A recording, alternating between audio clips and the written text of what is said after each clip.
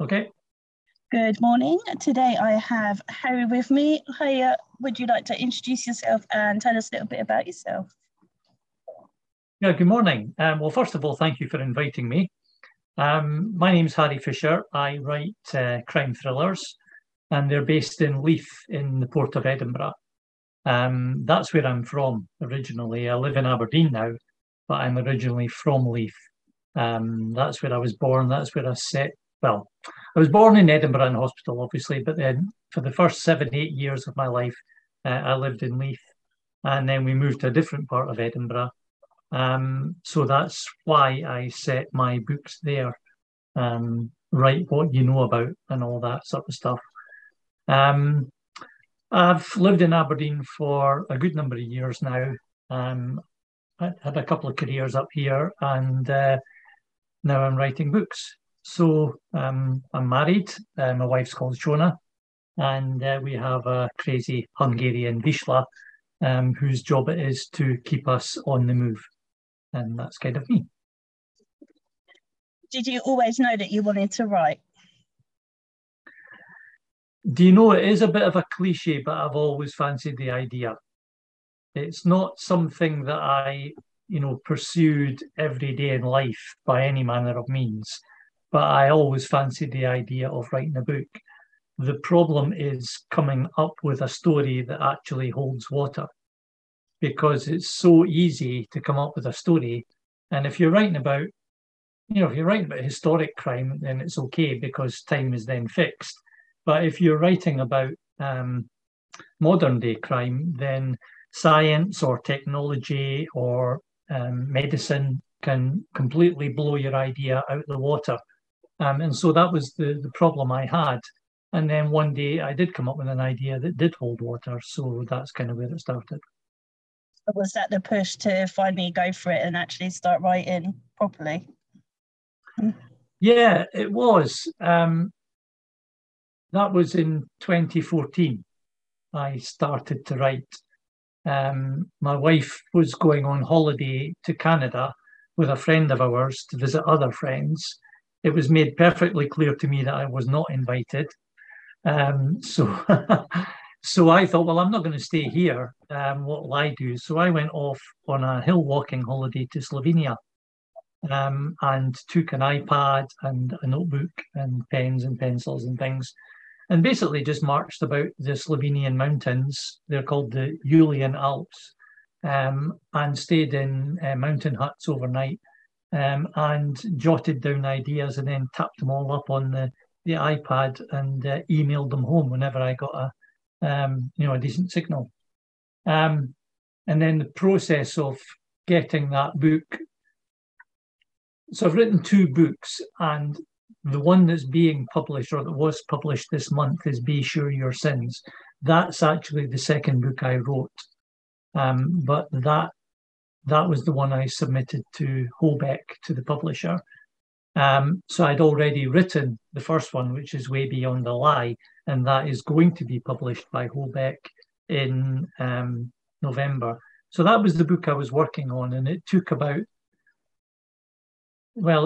about maybe 2.5, 3 years to get it to the point whereby I was ready to submit it to agents. But I submitted it to 25 agents, got absolutely nowhere, and decided to self-publish. And I thought that was me finished. So the idea, if I was saying earlier on about the, books trying to come up with a story. So the story of that book, Way Beyond the Lie, is about a couple who go supermarket shopping, and the woman disappears completely. And the idea from that came from the fact that I was in the supermarket with my wife. I turned around to look at something, and when I turned back, she'd gone. Now, that's fairly standard, but I expected to find her in the next aisle or maybe the one after that. And then the idea came into my head, well, what if I couldn't find her at all? What if she just wasn't anywhere and wasn't in the store and nobody could find her? And that's where it all started kicking off. So I was unsuccessful getting a literary agent. Crime fiction, as you know, is chock-a-block.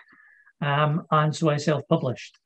But when I was successful with my second book with Hobeck, they very kindly agreed to publish the first book second. So Be Sure Your Sins is already out. Way Beyond a Lie comes out second in November, and I've just finished the draft of my third book. Yes, and how did your contract with Hobeck come about? Well, I submitted Be Sure Your Sins. It had gone out to 40, I'd made 40 submissions to literary agents that were all rejected or ignored. And that, I said ignored, it's not a criticism. I understand that literary agents are, swamped. So the fact that they don't respond within a certain period of time is fair enough by me. We passed, like I say, 40 submissions. And then, believe it or not, I got 2 offers on the same weekend from independent publishers. So yeah, everybody says, oh, just like buses and taxis, you're waiting on one and then 2 come along. So Hobeck received the submission, got back to me, asked for the full manuscript, and then I had a choice between Hobeck and the other publisher, and decided quite easily, actually, that I wanted to go with Hobeck. And so that's how it all came about. Why crime fiction? Well, again, it's back to what you enjoy.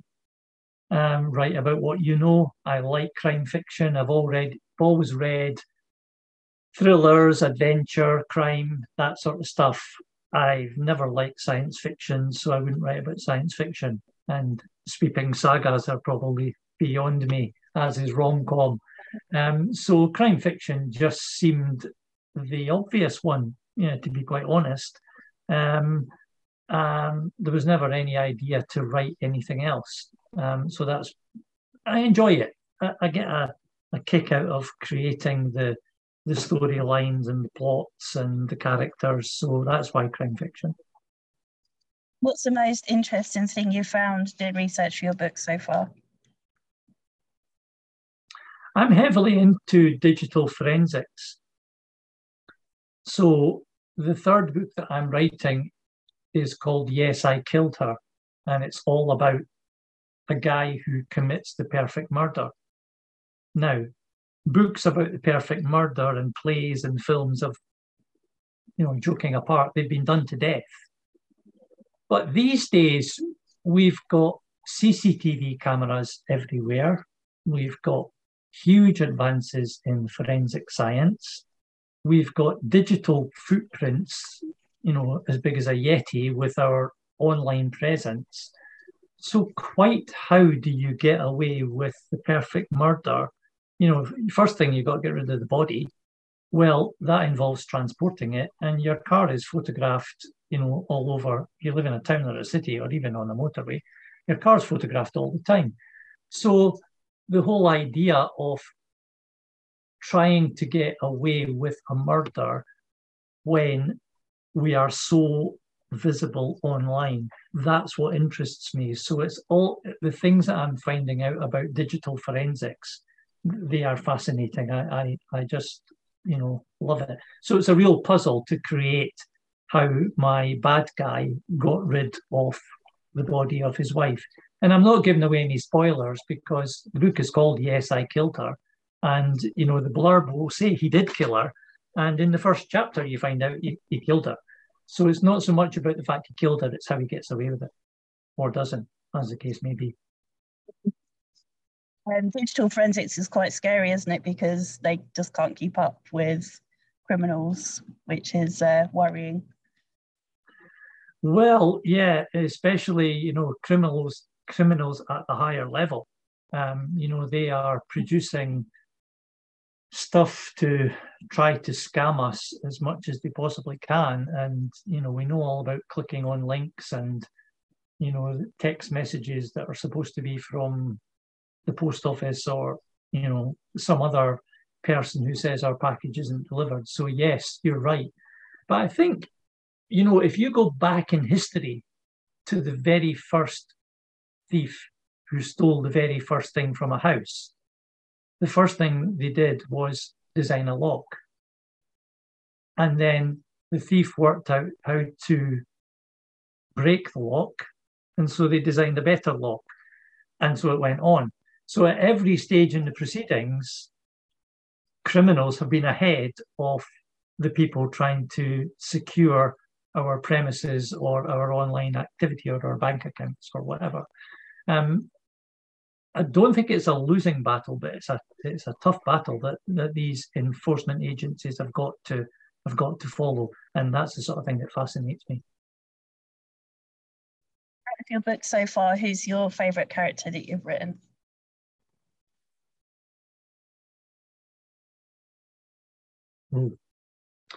Well, the key character, the lead character in my books is a detective sergeant called Melissa or Mel Cooper. So I do like her. But some of the baddies are actually, they're more fun. So in Way Beyond the Lie, some of my baddies are Eastern European.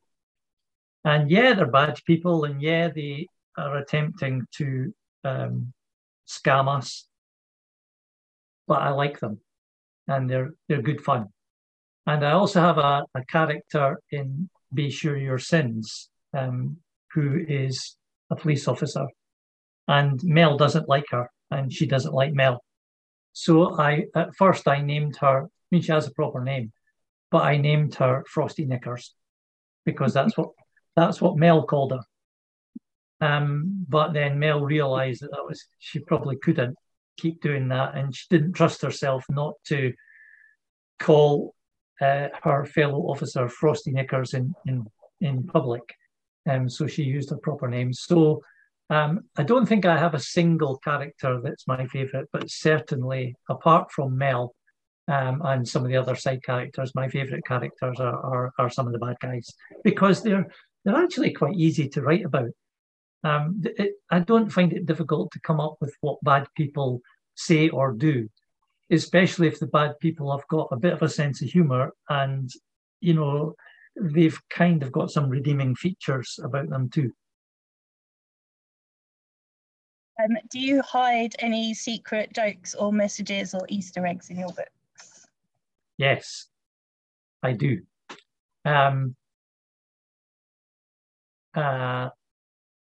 There's part of the story in Be Sure Your Sins where, again, without any spoilers, they speak about a 6-year-old girl who loses her giant, enormous, fluffy toy cat that she got at Christmas.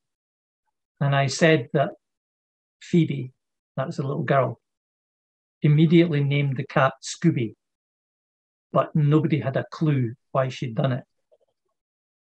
So there's a bit of rhyming slang in there, Scooby-Doo, clue. But also, I was picked up by one of my friends who is an architect in the first book, Way Beyond the Lie, because I said that someone went running up to a door and skidded to a halt with their foot on the doorstep. And my friend Hilary picked me up and said, "Is that a modern house?" And I said, "Yes." And she said, "Well, modern houses don't have doorsteps because it's all about accessibility." And I said, "Oh, really? I didn't know that. Cheers. Thanks very much." So in the second book, which is Be Sure Your Sins, I'm sorry about the confusion, but I wrote Way Beyond the Lie first and Be Sure Your Sins second, but Be Sure Your Sins is being published first and Way Beyond the Lie second. So my apologies to anybody who's listening. But I wrote a scene in Be Sure Your Sins where one character visited another character in their house in a tenement. And the way that I constructed the story, afterwards I realised that the tenement couldn't have been constructed like that. The rooms couldn't have been where they could have been. But I just left it. And then I told my friend that I'd left an architectural blooper in the book for her to find. And I was dead chuffed when she didn't actually find it. So it's quite good fun just to leave little bits in there for, you know, individuals or drop a little joke in. And whether people get it or not, I don't actually mind because it's all about the fun of writing.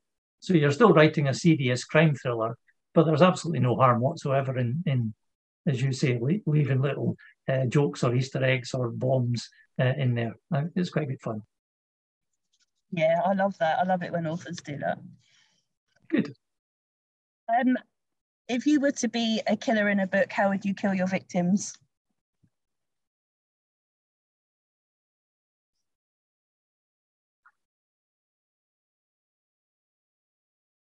In such a way that the police might find it difficult to figure out how I'd actually done it. So they've got a body and it might not be particularly obvious. So I have in mind a serial killer who he might kill people or he might just take them to the point of being dead. But it would be up to the police to figure out how it had actually been done. So there'd be a bit of a challenge there to the police. I've read a lot of books by Jeffrey Deaver, who wrote the series Lincoln Rhyme. And one of his books, I forget which one, but it was all about a magician or an illusionist. And the illusionist managed to kill people, then get away, despite the fact it appeared to be impossible for him to get away from a locked room or a blind alley. And that was a fascinating book because he used deflection and deception and the other tricks that magicians use. You know, even if they're taking something out your ear, they distract your attention from somewhere else. So I think that would be my answer to that. If I was going to go out in a blaze of glory, I'd want the police to have to work a bit harder than just saying, "Oh, look, there's a knife sticking out that guy's back." That would be. I think that would be. Yeah, I'd have fun while I was killing people. Love how you lot don't really have to think about that answer. You're just like, yeah, I'll just do this and make sure that I didn't get caught. Well, you know, if the police ever investigated my Google search history, the same as every other crime author, I guess, it would be frightening, the stuff I've looked up, sometimes to rule it out and sometimes to rule it in. But I think it would be, I mean, I guess they probably wouldn't because they'd figured out I was an author, or they should. But I think it would be fascinating maybe to trawl back through it one day and think, oh, God, look at that. You know, why did I research that? But I think, yeah, you know, all writers must have an imagination, and it's just letting that imagination not quite run riot, because then you might have a mess, but at least run free so that you know, good stuff comes out. What's been your favourite moment so far since you started writing? I think it has to be when the first proof of Way Beyond the Lie landed on the doorstep. Because you've spent so much time on a keyboard, you've maybe printed out a manuscript. I did for one of my beta readers, asked to have it in paper, so I'd printed it out. But that was the first time I'd actually held the work in my hand. But you know, when we self-published and it came back with a cover and all this stuff, you know, front and back and inside, and then the book itself, that was an absolutely thrilling moment. It really was. A few weeks later, when a big box of books arrived, that was thrilling too. But I don't think you can beat, or I don't think I speak for myself, I don't think I can beat when, you know, that first package arrived and we both knew what it was and the bottle of fizz was ready. That was a thrill, an absolute thrill. What's your biggest dream?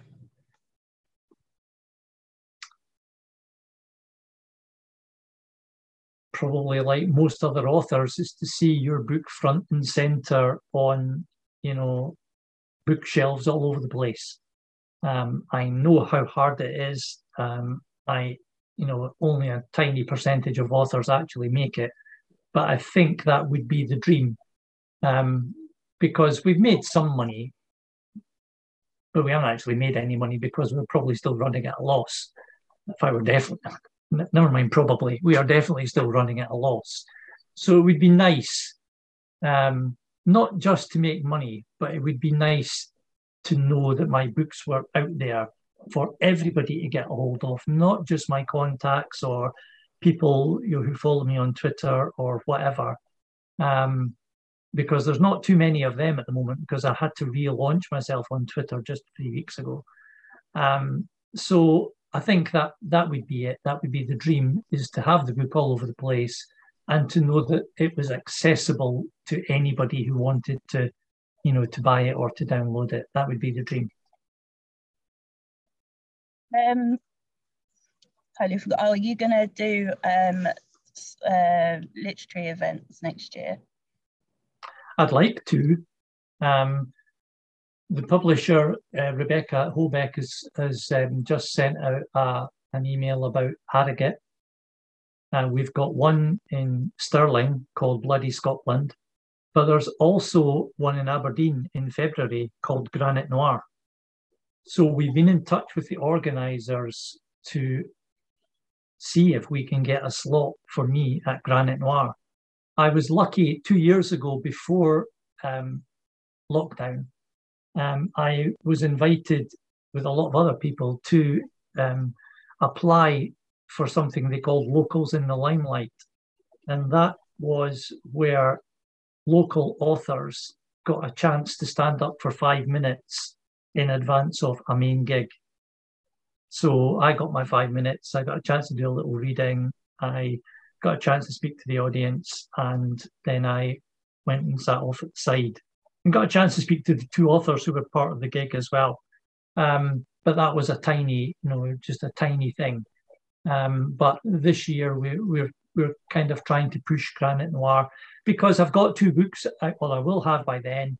I have a publisher, which gives me a little bit more clout. So yes is the answer, because it's part of the process. It's part of the job. If I can't get up in front of the media and in front of an audience and people who are in the book trade, it will be so much more difficult. So yes, I do plan to next year. One of my jobs, I was self-employed as a training consultant, so I'm perfectly used to standing up in front of people and chatting away all day as a trainer. So it doesn't faze me at all. I'm quite happy with the idea. So I hope to get the opportunity. February would be the first chance, and then we'll see what happens after that. Oh, well, hopefully I'll see you at Harrogate or Bloody Scotland. I think I'll be going to both. So. Oh, that'd be lovely. That'd be really lovely. I couldn't go to Bloody Scotland this year because it's in Stirling, which is about a 2-hour drive from here. And we were going on holiday, which is about a 3-hour drive in the opposite direction, to a place called the Black Isle. And we were going on the Saturday morning, and Bloody Scotland kicked off on the Friday. But this holiday had been booked for months and months and months, as you can imagine. So I couldn't go. It was unfeasible to drive 2 hours in one direction on a Friday, drive 2 hours and back on the Saturday morning, pack the car, grab the dog, do all the stuff, and then head off for 3 hours, up towards the Highlands. So it was a shame I missed it, but next year I would definitely like to go. I think it took me 7 or 8 hours to get up there. Where are you based? Bedfordshire. Okay, yeah. So it's not on your doorstep, that's for sure. None of it is. No, and that's the same here. I'm based in Aberdeen, which is the northeast coast of Scotland. There's a good 100 miles above us on mainland Scotland, so we're by no means remote. But as far as the literary industry is concerned, we are quite remote. But with COVID, Zoom talks, like today, everybody's so much more used to it. Can you imagine if COVID had struck maybe even 10 or 15 years ago, how much we would all have struggled? So it's made, no one's saying COVID was easy by any manner of means, but, the technology these days makes things a lot easier. But last night I did my first face-to-face talk to a group of people since prior to lockdown. So that was enjoyable. I reckon I'd have tackled more of my TBR though if we didn't have technology. Well, maybe. Have you made lots of author friends since you started writing? Only really through Hobeck. And I haven't met any of them yet, of course. We've chatted online and stuff. I do have a friend in Aberdeen called Stephen, and Stephen had given up his job and gone to do an MA in creative writing, and was busy writing away, and we got in touch through a mutual contact, and so we meet up from time to time. But Stephen writes completely different stuff from me. So we talk about the general process rather than, a shared interest in our respective genres. So Stephen's the only person from Aberdeen that I know. Again, prior to writing Way Beyond the Lie, I had never written a single line of fiction, nothing, absolutely zero. So, people say, oh, you should write short stories or articles or, novellas or whatever, but I didn't. I just jumped right in and wrote a book. Cold turkey for authors, I guess you would call it. And so therefore I had to search online for advice about how to do stuff, or, how to write stuff, or how to pitch or whatever. And one of the things they said was join a writing group and you'll get lots of help and people to critique your work and stuff. And I thought, no, I don't fancy that at all. I wasn't confident enough. I wasn't sure how I would feel about somebody I just didn't know at all, saying something about my work I didn't agree with. So I, rightly or wrongly, I decided not to do that. It just wasn't for me. I'm not saying it's wrong. It just wasn't for me at all. So I've kind of operated a bit in a bubble. I don't regret that because I've been okay in my little bubble. But so therefore I don't know too many authors. But I have cousins. I'm originally from Edinburgh, like I said, and I have cousins in Edinburgh, and we were down in Edinburgh, which over the past week, researching locations for book 3 and book 4. And I met up with one of my cousins who's read my books, and doesn't he know Ian Rankin personally? We were in the pub having a pint, as you imagine, and he told me that. He just mentioned him, and then he mentioned something else about him. And I said, whoa, slow down, David. Are you telling me you know Ian Rankin? Oh, yeah, he says, yeah, I thought you knew that. I said, no, I didn't know that. Oh, yeah, he says, one of my kids and one of his kids went to school together. He said, so I know him quite well. Said, well, cheers, David. Thank you very much. So now I'm figuring out just what I can do with that, because Ian Rankin probably gets approached by 1 million people a week, saying, would you read my book? Would you do this? Would you do that? But it's just too good an opportunity to miss. So, Mr. Rankin, if you are listening to this, my cousin is David Ferguson. Your kids went to school at the same time, and I'm just trying to figure out how to get in touch with you and see if you would be interested in having a look at my book. And the reason I'm saying that particularly is one of my fellow authors at Hobeck, Ollie Jarvis, has just published his book, The Genesis Inquiry, this week. And because of his family connections, he's got the backing of Stephen Fry, who's written a lovely, comment about Ollie's book. So good on him. So I think, if I could get Ian Rankin to do something similar, it'd be fab. But I can't go knocking on his door. I did post a reply to him on Twitter last night, but it's such a long shot. But I would be foolish if I didn't try to follow it up in some way. I just need to figure out the right way to do it without, sounding like I'm stalking him. Yeah, stalking's fine. I've done that to Malcolm Hollindrake, and now he's my friend, so it's fine. You just got to be, don't know, be clever with it, maybe, or just flatter them. Either one. I don't know. Whatever works. Yeah, well, whatever I do, I'll do something because it would be stupid not to, really. It's an opportunity and it might be, a once in a million opportunity. So I'll have to do something. I said to my cousin, I said, don't do anything yet. Don't, let me think about it first. But yeah, I just couldn't believe it when you said, oh, yeah, of course. I thought you knew that. I met Ian Rankin at Harrogate. He was doing a pop-up event that me, Rebecca, and Adrian went to. And then he signed a book for me. Then I went up to him to ask him to personalise it. And he was I think he'd sort of been hassled and stuff.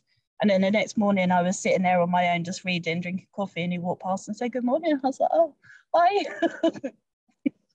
So yeah, I've met Ian Rankin as well. Yeah, I knew that Rebecca and Adrian had. I think they tried to bump into him again at Bloody Scotland, but weren't successful. But yeah, it's too good an opportunity. I'm going to speak to Rebecca about it because I only found this out the other day. So I'm going to speak to Rebecca and say, look, how do we actually do this? But I'll keep you posted. Yes, please do. I'd be really interested.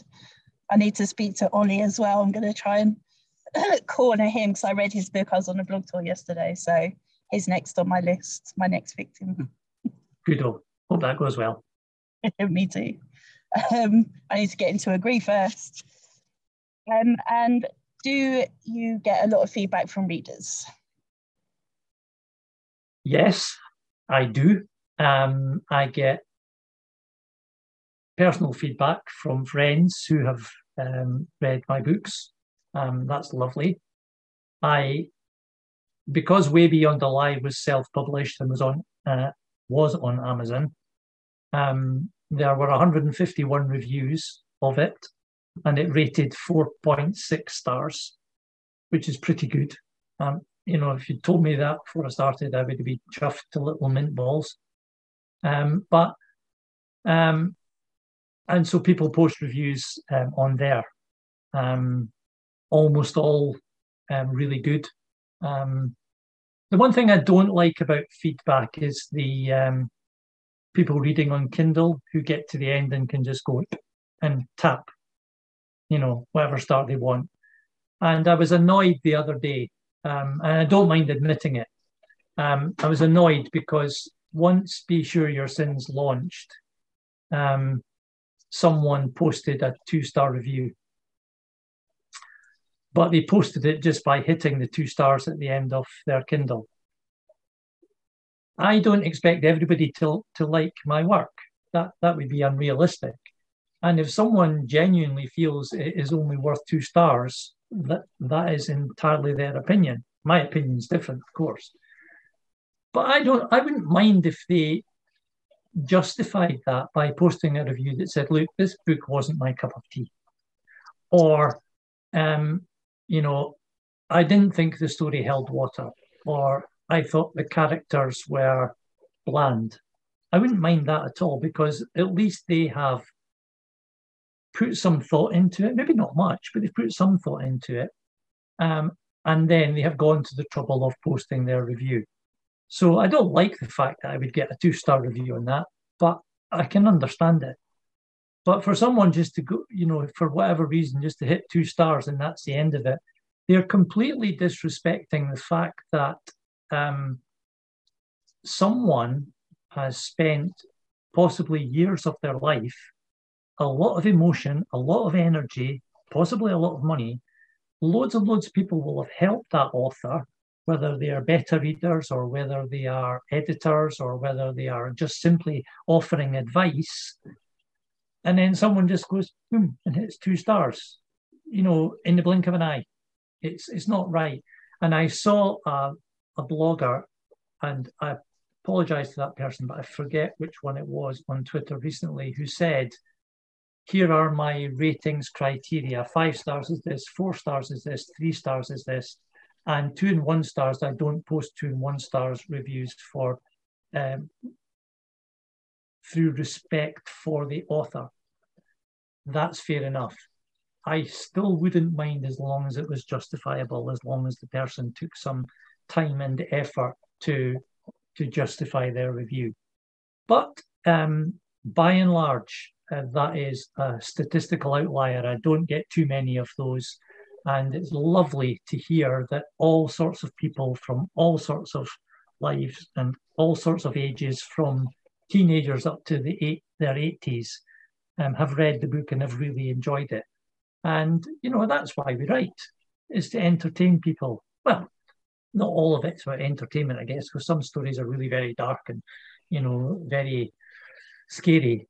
But by and large, the reader is, you're writing it so that they enjoy what they've read in some way, shape, or form, that experience.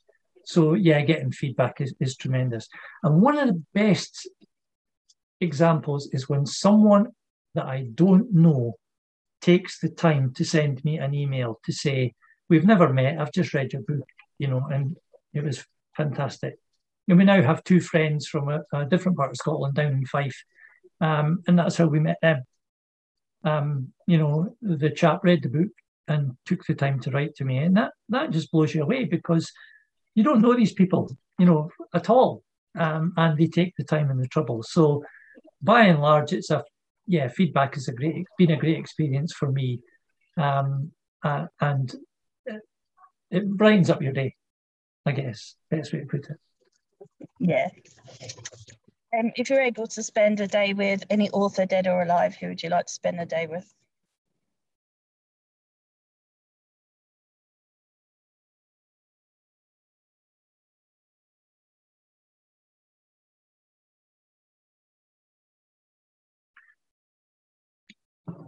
I used to read a lot of books by Alistair MacLean. So, you know, the Guns, all the way back to the Guns of Navarone. And he wrote about 20 books. And at the time, they were fabulous. And everybody in my work read those books. We work shifts, so the books just got passed around. I would love to meet him, because his characters were fantastic.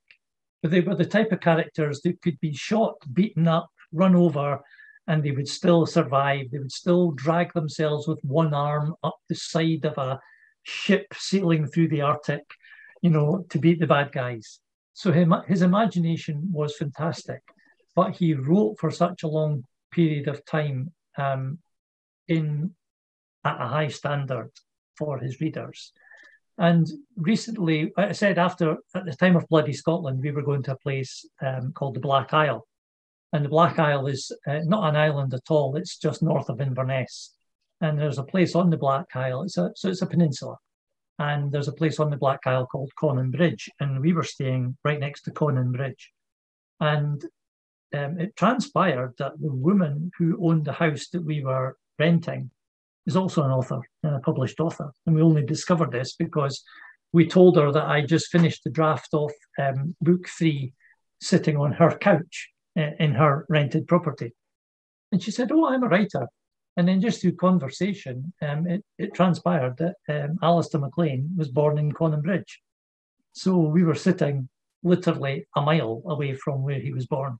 So I think, you know, without being too serious or too, you know, deep about it, I think I would love to meet him, just because I read so many of his books that transported you all over the world, from the south of France to the Antarctic to various parts of the Baltics, Russia, everywhere. That he'd be good fun, I think, to sit and chat to. I hope he'd be good fun. What do you like to do when you're not writing or in your free time? Well, we walk a lot because we've got a dog, so he needs walked every day. So up here today, it's a beautiful, crystal clear day. It's only 6 degrees, but it's perfect. There's no wind. So we were out walking this morning in a forest not far from here for about an hour. Met some people that we know, met some dogs that we know. Just fresh air and exercise is a big part of our lives now. It's an everyday part of our lives now. Twice, 3 times a day, we have to walk dog. But the big walk is in the morning. That's where he gets to romp about the forest. So that's what we like to do. And of course, with COVID, it's something that we can actually do.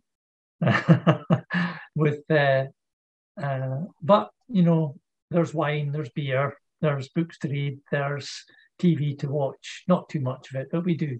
And there's holidays to go on, so we do like traveling as well. So if we can combine, travel, food, exercise, and some time in the hills, then that's fantastic as far as we're concerned. Who was your first celebrity crush?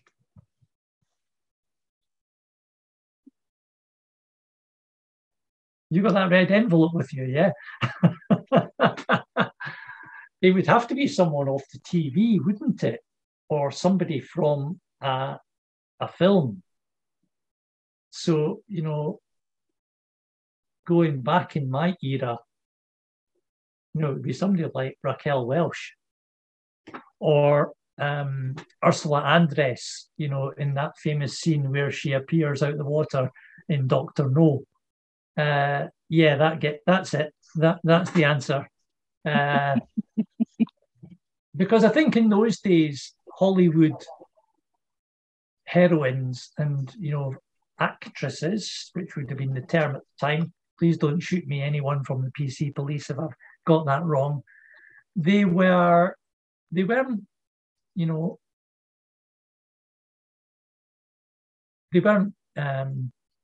photoshopped.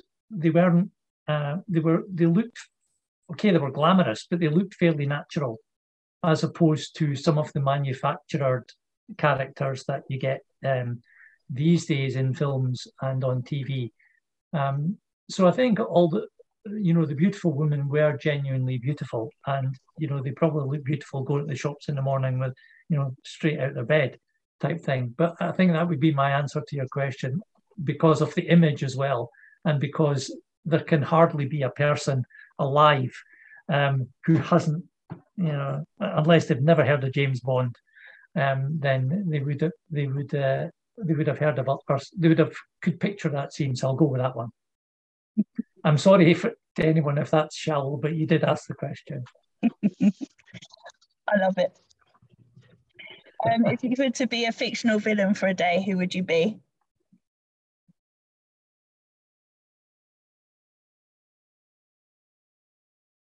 We'll go back to James Bond again, won't we? It's got to be the guy who sits in the chair.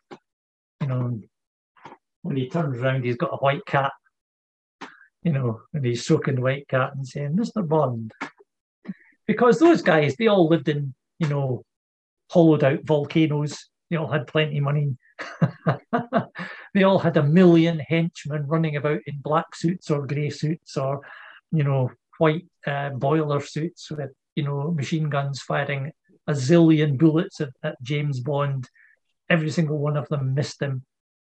So I think a completely larger than life character who wants to rule the world, and all the gizmos and devices and weapons of mass destruction. They never actually destroyed anybody, because James Bond always destroyed the site first. But I think it would have to be some of them, because they had lots of fun, and they had lots of great sidekicks who had. Rosa Klebb, who had a shoe that a blade came shooting out, and she tried to kick James Bond, and it had poison on the end, that sort of thing. An odd job with his hat that could take the head of a statue off. So yeah, somebody like that. Awesome. If you're able to travel to any period of time, either forwards or backwards, where would you go?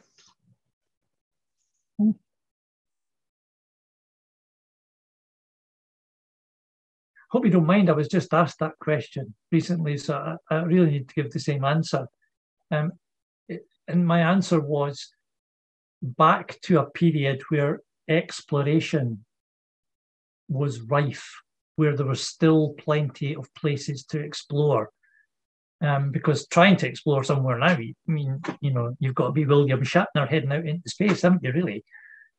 So I think that was my answer, because those guys like Shackleton, who explored the Antarctic in the early 1900s, they were practically the first people there.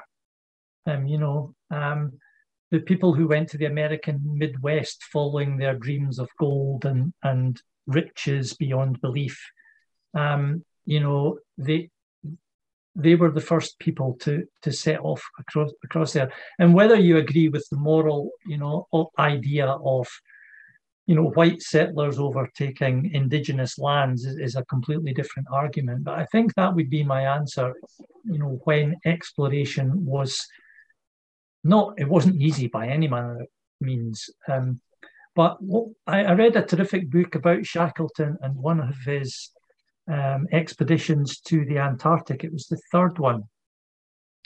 And there were 58 men picked to go on 2 ships. So it was kind of a 2-pronged, the book is called South. It's amazing. It was kind of a 2-pronged assault to try to reach the center of Antarctica. And one ship went down to past the Falklands and made land there.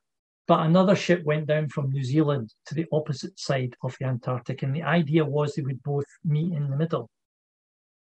So 58 men were picked to man those 2 ships, in addition to Shackleton and his officers. But 5,000 odd applied to go. So they were going completely into the unknown.